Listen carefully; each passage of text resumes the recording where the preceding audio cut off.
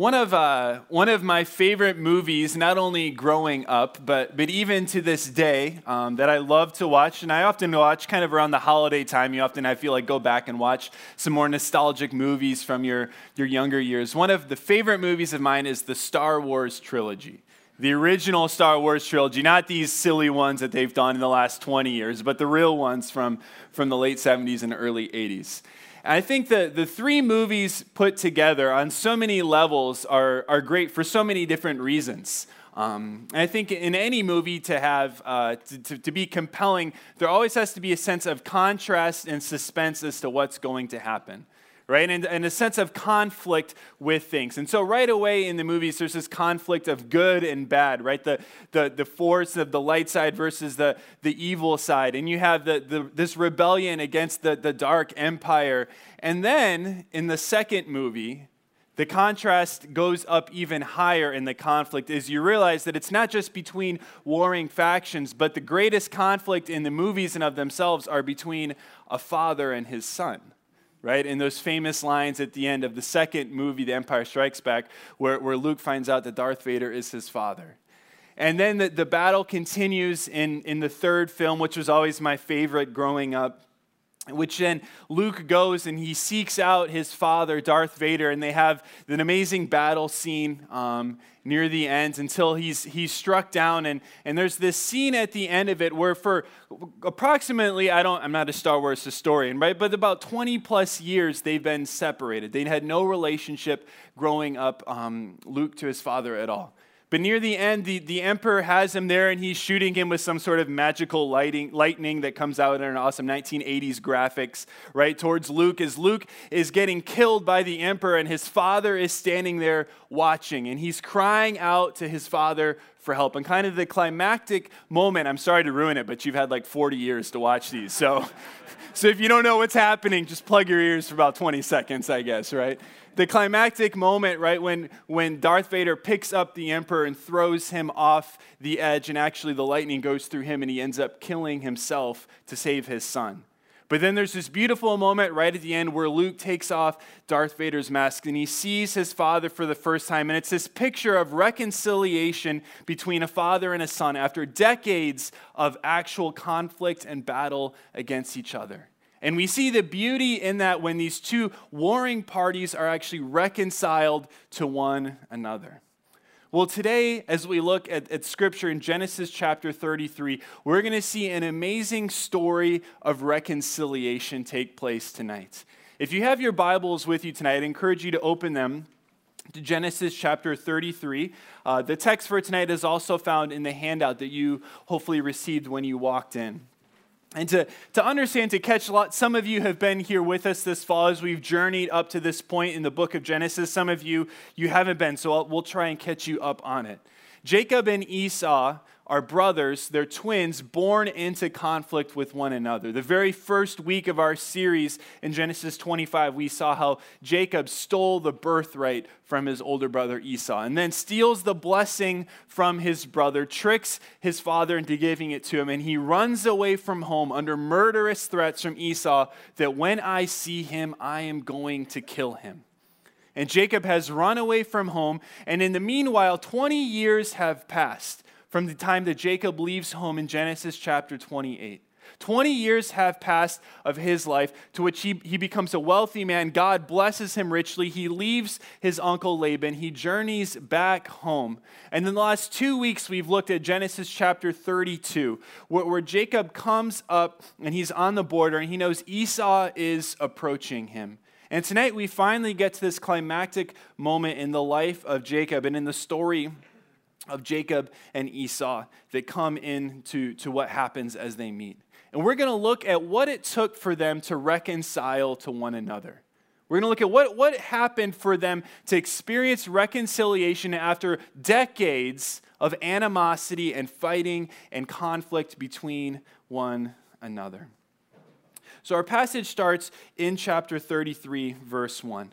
And a reminder is we've come immediately off of the end of chapter 32 where Jacob wrestled with God This amazing story of how he wrestled with God and saw himself leaving a changed man, for he had seen God face to face. And the change at the end of chapter 32 going into chapter 33 in Jacob's life is clearly evident.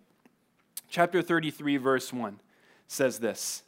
This is now in the morning after Jacob had wrestled with God. Jacob lifted up his eyes and looked, and behold, Esau was coming, and 400 men with him. Remember, these are fighting men. Jacob's here with his wives and his children and his belongings. Here comes Esau, the hunter Esau, with 400 fighting men stampeding towards him. It says this. So he divided the children among Leah and Rachel and the two female servants. We saw a couple weeks ago that he was planning to do this already. Verse 2. And he put the servants with their children in front, and Leah with her children, and Rachel and Joseph last of all. Now, if this seems like Jacob is playing favorites, it seems correct, right? If that's your sense, then you have sensed correctly. And so he puts at the front the two servants and well as their kids, right? Like if he's going to strike someone out of anger, it's going to be you guys. Sorry, right? Next is his wife Leah and her children. And at the very end of the line, in the safest position, is the wife that we know that Jacob loved the most, Rachel, with the son that we know he loved the most, Joseph. And it's interesting, and scholars intentionally point out there's a reason that twice in this passage, Joseph specifically is named, and none of the other brothers are. And the writer is starting to transition us because getting to Genesis chapter 37, which we won't this fall, but getting to Genesis chapter 37, the story shifts primarily to look at the life of Joseph. And they're already starting to highlight that Joseph will be the main player amongst Jacob's kids in what will come next. But so, the family line is assembled, kind of in order of a favoritism from him. Remember last week, if you were here, we talked about when Jacob met God, his life was transformed, but he wasn't perfect, right? He was no longer perfect. And we see here already one of Jacob's main struggles for the rest of his life, which is not a struggle new to him, it's something that he also grew up in an environment with, which is a family that played favorites. And favoritism was a huge issue in his family amongst his parents, and it's going to be a huge issue for his own parenting going forward. Jacob leaves change from Genesis 32, but he by no means is some perfect person afterwards. And we get a glimpse of that already here in chapter 33. So he lines them up. But then something interesting says this, that in verse 3, that Jacob himself went on before them, bowing himself to the ground 7 times until he came near to his brother. So Jacob lines everyone up, but he doesn't hide behind his wives and his kids. He moves to the front of the line. And instead of assuming a fighting position or some battle, we've seen that Jacob is a strong man. A lot of his physical strength has gone into the characteristic of him over the last several chapters. Instead of assuming a stance ready to fight, to fend for his family, to fight against his brother, he instead assumes a posture of utter humility and indifference towards his brother. So he bows down before him 7 times until his brother came near to him. This signifies his humility. In chapter 32, when he sent a message to Esau, over and over again, he referred to himself as your servant Jacob to my lord Esau. And he will continue to speak that way throughout the passage here in Genesis chapter 33. In Scripture, 7 is often a number that refers to wholeness or completion. And so the 7 times is his utter humility, his complete submission before his brother Esau. Something that was customary, a greeting like this, bowing before someone else, would have been customary in their time of a court official appearing before the dignitary, bowing down before their Lord. So Jacob goes to the front and bows down before him. The first key that we see to reconciliation in this passage, the first key is that of courage. The first key to reconciliation is courage. See, if we read Genesis 33, these first 3 verses just by themselves, we're like, all right, that's great that Jacob did this. But if we remember what Jacob's demeanor was the day before, as Esau was approaching and stampeding towards him, and his messengers told him that Esau was riding with 400 men. In chapter 32, verse 7, it says this, then Jacob was greatly afraid and distressed. He was literally shaking in fear the day before. He was overwhelmed with grief and sorrow, literally scared out of his mind as to what was going to happen. He thought he was going to die, and his family was going to die. But rather than sinking to the back in the face of what is the greatest fear of his life, confronting his brother after 20 years, Jacob takes the courage and actually goes to the front and has the courage to put himself in a posture of humility before his brother. Jacob has some courageous actions here in going towards the person in whom he's had conflict with. See, if you're in a situation of conflict and you need to think about reconciling with someone, whether that be a parent, a sibling, a coworker, a friendship, whatever context that is, courage is often the first step needed to initiate reconciliation towards someone else. Because it takes courage in moving towards someone that you've hurt. It takes courage to admit to someone, hey, I have wronged you. It takes courage to take that step. It also takes courage on the other side to move towards people who have hurt us and to try and seek reconciliation there. So whether someone's hurt you or whether you've hurt someone else, to initiate reconciliation takes a great act of courage to walk and to move toward that person rather than continue to retreat away from that person. So often, I think people in our lives, people in our world are still living at odds with each other and have never even attempted any sort of reconciliation because neither party has the courage to try and initiate it. Neither party has the courage to make that phone call, to stop by that house, to do what's a difficult thing because they just don't have the courage to do it. They're still living in fear rather than initiating in courage. Several years ago, I watched one of those kind of heartwarming family films. I think it was Matt Damon who was in it. It was called We Bought a Zoo. And it's about a father whose wife passed away, and so he's raising two kids by himself, a teenage boy and then a younger girl who I think 6 or 7 years old. And in the course of the movie, he's talking to his son, and his son and him have this conflicted relationship throughout. And it's in this context of his son is trying to do something, and of course, because it's a movie and involves another teenage girl, right? He's a teenage boy. And he's looking for advice, and he's scared on what to do. And the character in this movie, I thought, had this great idea to which he says multiple times throughout the movie. He just says this: sometimes all you need is 20 seconds of insane courage. Sometimes all you need is 20. It's not as if this idea of courage is I have to be this courageous person for the rest of my life and this is how I'm always going to be. His point was, listen, it just takes 20 seconds of insane courage to do something, and then you go from there.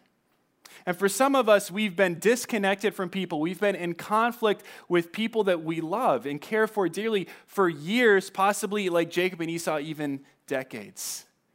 Can I encourage you that maybe all it takes is 20 seconds of courage to pick up the phone to make a phone call, to send an email, to stop by someone's house, to initiate a conversation with someone else. Just a moment of courage where you pray to God, God, this is what I know you're calling me to do. Would you give me the strength to do it? Jacob was facing the most fearful circumstance of his life. Yet when he met God, he was transformed and he led towards his brother with courage. It takes courage to initiate reconciliation with another party. Verse 4.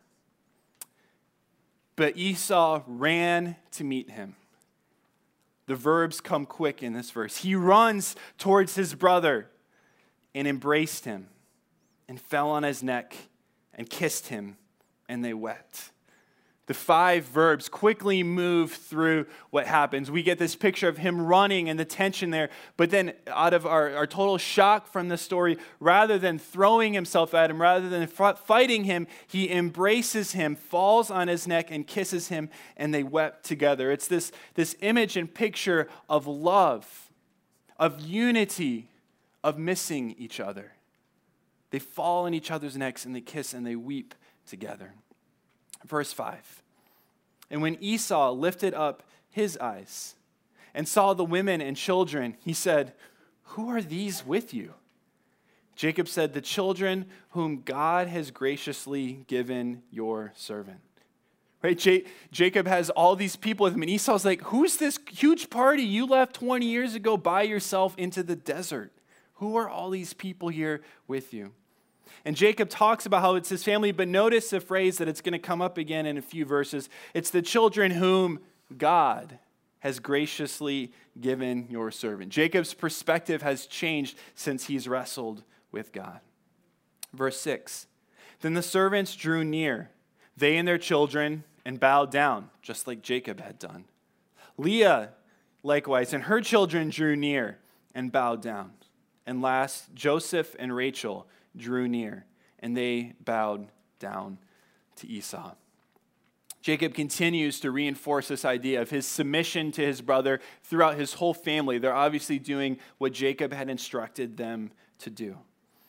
Verse 8, Esau said, what do you mean by all this company that I met? All this company. In the middle of chapter 32, if you weren't here 2 weeks ago, Jacob sends forth all these gifts to Esau, literally over 500 animals. We got donkeys, we got camels, we got goats, we got sheep, we got everything but lions and bears and bad animals, right? But everything that's useful, he sends on ahead. And Esau's like, what am I supposed to make out of all that you've sent before me?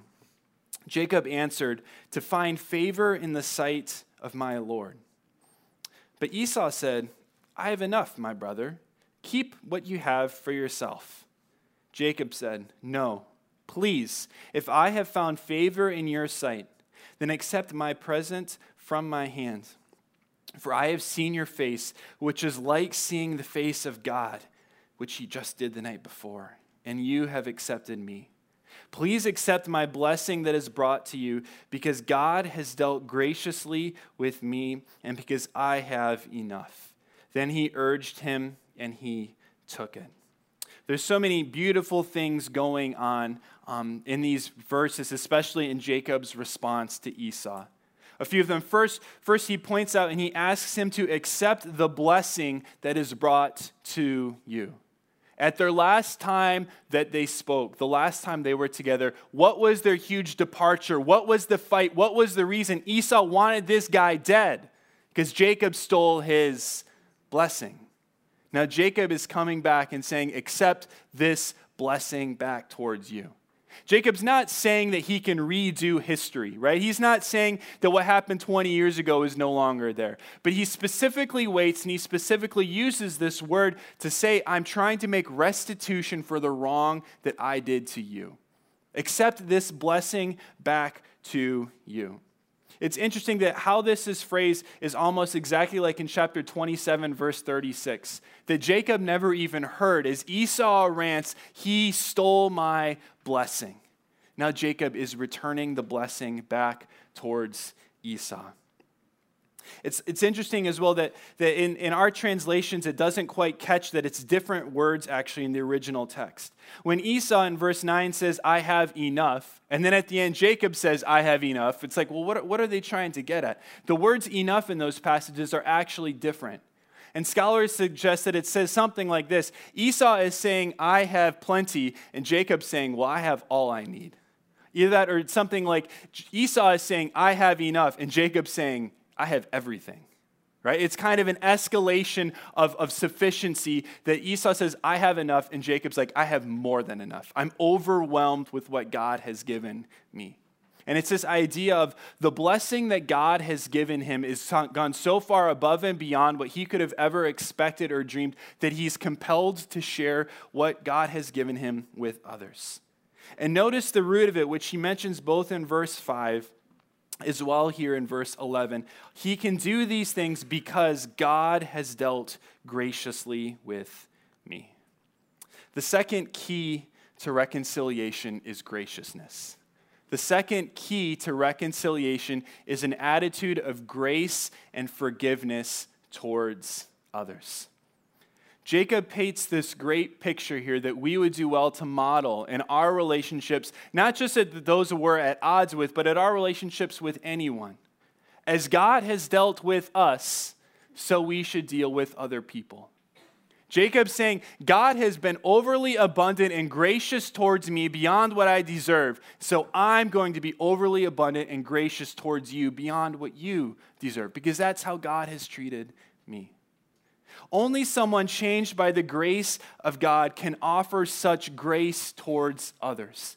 Jacob wouldn't have said this had he not met God the night before. He was changed by God, and the grace of God motivated him to show grace towards other people, even though he was in conflict with. I love how Colossians chapter 3 speaks this out for those of us who are believers. It says this in Colossians 3, verses 12 and 13.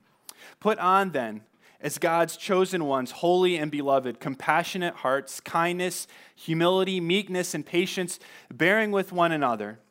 And if one has a complaint against each other, forgiving each other. And he doesn't stop there, but Paul continues, forgive each other as the Lord has forgiven you, so you also must forgive. And so the question is, if we're called to forgive as God has forgiven us, how has God's forgiveness, what has God forgiven with us? How has God dealt with us according to his grace? Scholars point out that in talking about the graciousness of God here, but looking back at Esau and Jacob's reuniting together, they say it's actually similar imagery to a story that finds itself later in Scripture.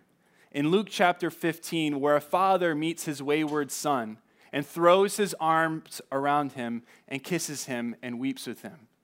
If you're not familiar with it, in Luke chapter 15, Jesus tells three parables or three stories. The first one is of a lost sheep that a shepherd goes out and finds and brings back home. The second one is of a woman searching for a valuable coin in her house till she finally finds it, and then she brings it in, and her family, she brings her friends, and they rejoice together over it. And the third story that he tells is much longer. And it's that of two sons, both of them lost. The older one in his self-righteousness, but the other one is lost in his rebellion against his father. The son initiates conversation with the father, and he says, Father, give me my share of the inheritance. We don't understand the offense that would be in their culture. It's basically like looking at your father and saying, there's two things that I want from you. Number one, I wish you were dead. But number two, since you're not dead, give me your money so I don't have to have anything ever to do with you. That's what the younger son is saying to his father in the parable. Give me what you have so I don't have to have any relationship with you. He takes it and he leaves. He doesn't make wise investments. He goes out spending it on a life of sin and betrayal against his father, against God, until he meets the very bottom of the barrel when he has nothing left at all. And then he finds himself thinking, man, even the servants in my father's house have it better than I do now. What am I doing here? And so he turns and he heads back home. And as he heads back home to the father is looking from a long way off, and he sees his son, and he doesn't stand there on the front porch with his arms crossed saying, where's my money? Where you been for so long? What's going on? The father runs, breaking every social custom of the day. He runs towards his son, throws his arms around him, knocks him to the ground, and starts kissing and weeping and rejoicing because the lost son has come home. And that's the picture of the grace and the forgiveness of God towards us. What has God forgiven of us? What has God's grace done towards us? It's done everything towards us. What has God offered in forgiveness towards people? He's offered to forgive all our wrongdoing. See, as we think tonight about keys of reconciliation, we can't go past this. That as important as it is to have reconciled relationships with the people in our lives and those we love, the most important place that we first need to find reconciliation is with God. And if you're here tonight and you find yourself at odds with God, there's only one way to be reconciled, for your relationship to be restored to him, and that's through his son, Jesus, who came as the perfect sacrifice for our sin, lived a perfect life, died as our substitute, defeated death, and rose from the grave. God's grace doesn't look at our sin and just excuse it. God's grace looks at our sin and says, that was horrible and wrong, and I love you so much, someone else paid for it, and his name is Jesus. That's what it means to be reconciled to God. And for those of us who are believers, as we begin to realize the depth of our sin and the graciousness of God towards us, it must move us to have that same attitude towards others. It must move us to have an attitude of graciousness and forgiveness towards others. The disciples once asked Jesus, how often should we forgive someone who's wronged me? 7 times? Jesus, no, 7 times 7. Never stop forgiving, because God never stops forgiving his children. It's the picture of the gospel at work in our lives. So as we realize the grace of God towards us, it should motivate us to extend that type of grace towards the people in our lives, including the people that have wronged us, the people that we've wronged, the people that we live in conflict with. The grace of God goes even there. And it should speak to even those hurts and pains of our lives, that yes, even those people we are called to forgive. Even those people we are called to show God's grace for. Why? We never deserve God's grace. Doesn't mean they deserve your grace. But God showed us grace when we were undeserving, and that's the kind of forgiveness and grace that we are called to show other people. Verse 12. Esau responds to this plea from Jacob. Then Esau said, let us journey on our way, and I will go ahead of you. But Jacob said to him, my Lord knows that the children are frail, and that the nursing flocks and herds are a care to me. If they are driven hard for one day, all the flocks will die. Let my Lord pass on ahead of his servant, and I will lead on slowly at the pace of the livestock that are ahead of me, and at the pace of the children until I come to my Lord in Seir. So Esau said, let me leave you with some of the people who are with me. But he said, he being Jacob, what need is there? Let me find favor in the sight of my Lord. So Esau returned that day on his way to Seir. But Jacob journeyed toward Succoth and built himself a house and made booths for his livestock. Therefore the name of this place is called Succoth. Esau says, let's go together. Let's journey together. As Esau's there with his 400 men, and Jacob's looking at his party. If you remember, when he left 20 years earlier, he had a 7-year waiting for the engagement, meaning his oldest kids could be 13. And his youngest ones are probably much younger than that. And he's like, toddlers are no business riding with an army, right? Like we can't keep up. Plus, he doesn't have just horses and chariots. He has other animals as well. So he's kind of like, no thanks, right? I don't want to ride with you. It will do harm to my animals, to my children. So Esau says, well, let me give you some protection then. Let me offer something to you to help you along your way. And again, Jacob in his understanding says, no, thank you. Just I want to find favor in your sight. I don't need you to give me something back. Just let me find favor in your sight. And they depart, each of them to their own way. It's interesting here that Esau goes one direction. He goes back south towards Seir. He stays on the outside of the promised land. Jacob moves towards Succoth, which from where he was at was a little bit closer to the Jordan River. And we're going to see at the end of the text tonight, that he crosses over into the promised land. And the directions to which they head are metaphors of where their lives are headed. Esau continues to spend the rest of his life outside of the promised land, whereas Jacob moves towards the promised land. But as you're reading this passage, if you're like me, you're like, well, what did Jacob mean here when he says, until I come to Seir, but then Esau leaves and Jacob goes the other direction, right? We're kind of like, what's up with that? What's going on here? Why didn't Jacob go to Seir? I don't know, right? It doesn't say the exact intentions as to why Jacob didn't follow his brother Esau and go back. There's a few possibilities as to why he may, but we're simply wondering out loud together. Perhaps it's because when God appeared to him in a faraway land and told him to leave Laban and come back, he said to go to the land of his fathers. And where Esau lived wasn't in the land of fathers. It wasn't in Canaan. It was outside the land. So he felt like he needed to head off and go towards into the land. Lots of people wonder if these invitations that Esau gives in these two requests, travel with me and let me offer protections, they may simply be social customs that one would offer to someone else in this time. It may be just a polite way of interacting with someone, not expecting them to actually say yes to it. And we may wonder here, because it seems perhaps that Jacob is up to some deception and some schemes again. Especially if you've journeyed with us this fall, we know Jacob always has a card up his sleeve, right? He always has tricks to play. It's like, has Jacob gone back to his old ways? Most scholars think we don't really think so. Because here's the thing, in all the other verses and passages before this, the scripture had no problem pointing out Jacob's faults, right? It had no problem pointing out the wrongdoing and the sin of Jacob towards others. It doesn't seem to imply that here. But what's interesting is as they leave, there's actually a peace and a mutuality in their departing together as they each go their own separate ways. And it helps us understand this third key to reconciliation that Esau and Jacob have towards each other is they have an understanding towards each other. They come to a mutual understanding and agreement with each other. A peace and an understanding characterize their interactions with each other here and going forward. See, we can sense this based on interactions that they've previously had. So look at how Esau and Jacob interact here in Genesis 33 with all of their interactions before in Genesis 25, 26, and 27. They're literally at each other's throats. There's backstabbing, there's sabotage, there's literally murderous threats towards each other. There's none of that here.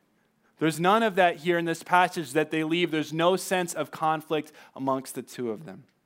Also, we can look just 2 chapters earlier at the difference between this departure and when Jacob and Laban split ways. When Jacob and Laban split ways, there was so much conflict, remember, that Laban made him do a peace treaty, make a vow towards each other, eat a meal together, all because he was scared that Jacob was going to come back and kill him. Jacob was going to come back and do him harm, and he had to go through all these extra steps to make sure that him and Jacob were okay. There's none of that here. There's no need for a signed written agreement, all right? It's like if you go to the bank and ask for money, it's going to be a lot more complicated than if you just go to a friend and ask for money, right? The first time I applied for a mortgage on a house, they asked me so many questions that I didn't even have the answers for. Like, how much money did you make in 2000? You're like, wait, what? Like, they want everything you've ever done in your life. You're like, why do they need all this information? Versus if you just go to a friend and say, hey, can I have $20? They're not like, well, can you sign this contract, please? Let me see. No, they're going to give you $20 and you're going to pay them back. It's the same idea here that there's not this huge thing that goes on. And so the sense is that they leave in peace and an understanding towards each other. But notice that Esau asks one thing, Jacob desires another thing, and they leave with an understanding towards each other. There's not a manipulation of the other person to bend towards their will any longer. There's no scheming here. There's no forcing others to do things. It's a reminder that sometimes when we reconcile with each other, it doesn't change how our lives currently are. And for Jacob, reconciliation had taken place with his brother, but it doesn't mean that he's going to leave the promised land to go live with him anymore. There's still a proper place for boundaries, even after reconciliation has taken place. And they leave with this understanding, but they're not forcing each other to live up to their expectations. They're not forcing their behaviors on each other. And so they go their separate ways. Verse 18. And Jacob came safely to the city of Shechem, which is in the lands of Canaan, on his way from Paddan Aram, and he camped before the city. And from the sons of Hamor, Shechem's father, he bought for 100 pieces of money the piece of land on which he had pitched his tent. There he erected an altar and called it El Elohe Israel. Jacob now crosses over the Jordan River, and he's into the land, into Shechem. And there's so many interesting parallels between these 3 verses and when his grandfather, Abraham, entered into Canaan for the first time. When Abraham entered into Canaan in Genesis chapter 12, Abraham went to Shechem in Genesis 12, verse 6. When Abraham was there, it says, what did he dwell? And he says he stayed outside and he pitched his tent right outside the dwelling of the people there, just as Jacob did. And when Abraham went there in chapter 12, verse 9, what was his response? He too first built an altar there right outside Shechem. There's a mirror imagery for us here, seeing how Abraham came into the promised land as the first person who God had promised it to. Now Jacob as well is doing it, and it's mirroring Abraham to say the promise that God made to Abraham, he also made to Isaac, and he also renewed to Jacob. And that's seen even in how Jacob comes into the promised land. It's significant that he comes into the land, and it says in verse 19 that he bought for himself a plot of land. It signifies the completion of God's promise to him. In Genesis chapter 28, verse 15, when Jacob had left the land, when he was in Bethel, leaving to go and journey right as he was out on his travels, God appeared and said to him and made this promise, "Behold, I am with you, and I will keep you wherever you go, and I will bring you back to this land. For I will not leave you until I have done what I have promised you." The text makes sure that we know Jacob's back in the land buying property because it wants us to make sure to know that God was faithful to what he promised Jacob. God promised Jacob, "I will bring you back here. You will come back." And so it makes sure we know Jacob did come back because God is faithful to the promises that he makes to us. The last thing we see here with Jacob is that he builds an altar. Just as Abraham had done when he first came to Shechem, just as his father Isaac had done before, he built an altar. It's a signification of a place of worship, of giving glory to God for what he had done for him. He names it literally, this place is called the God of Israel, meaning the God who is the God of me. Jacob's name has been changed to Israel. And we see here the fourth key to reconciliation in the life of Jacob and Esau. The fourth key is worship. The fourth key to reconciliation is worship. That especially when reconciliation takes place, it needs to and it must motivate us to worship and to give all the glory to God for any work that he's done amongst us. There's this spirit of thankfulness and gratitude that should permeate our lives for what God has done for us that Jacob recognized. For reconciling us first to God. Not only that, but Jacob experienced this joy of reconciling himself to another who was lost and far from him, that God had reconciled him to each other. It's interesting that this actually, at the end of chapter 33, is the main ending to the life of Jacob. There's a few more passages that we'll look at the next couple weeks in these chapters, in chapters 34 and 35.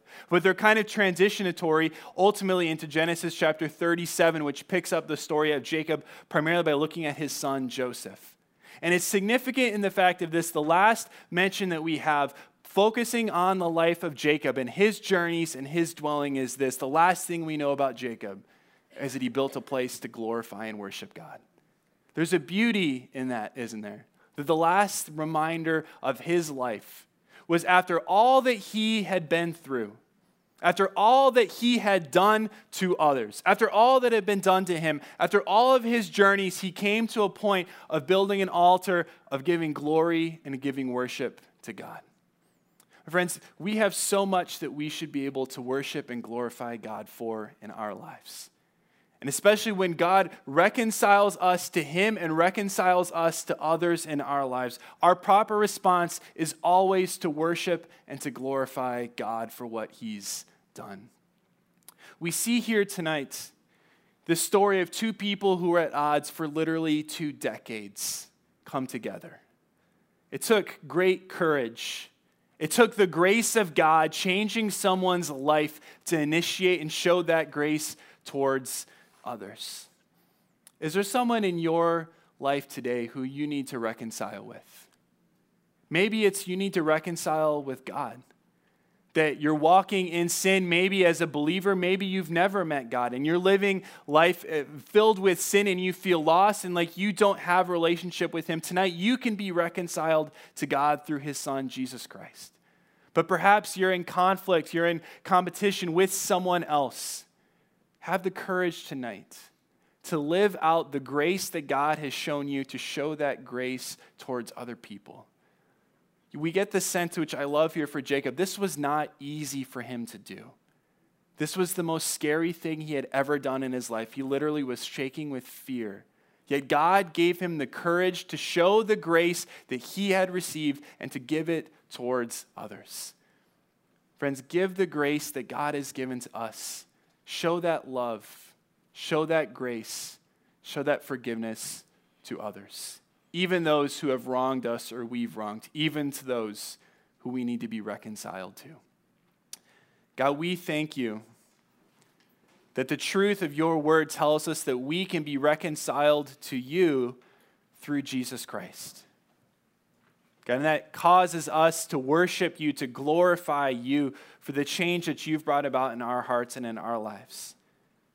God, I pray if there's anyone here tonight who's not reconciled to you, who is at conflict with you because of sin in their lives, that tonight they would stop fighting against you but would humble themselves and seek the grace of God. God, for anyone here tonight who's sensing the Holy Spirit working in their hearts, the prompting that's saying, I need to seek out reconciliation with someone. God, would you give them the courage they need to do that? And would you give them the grace they need? The grace that you've so freely given us in Jesus Christ, and the same grace you've called to show towards others as well. God, we thank you for your amazing grace. We pray this all in Jesus' name.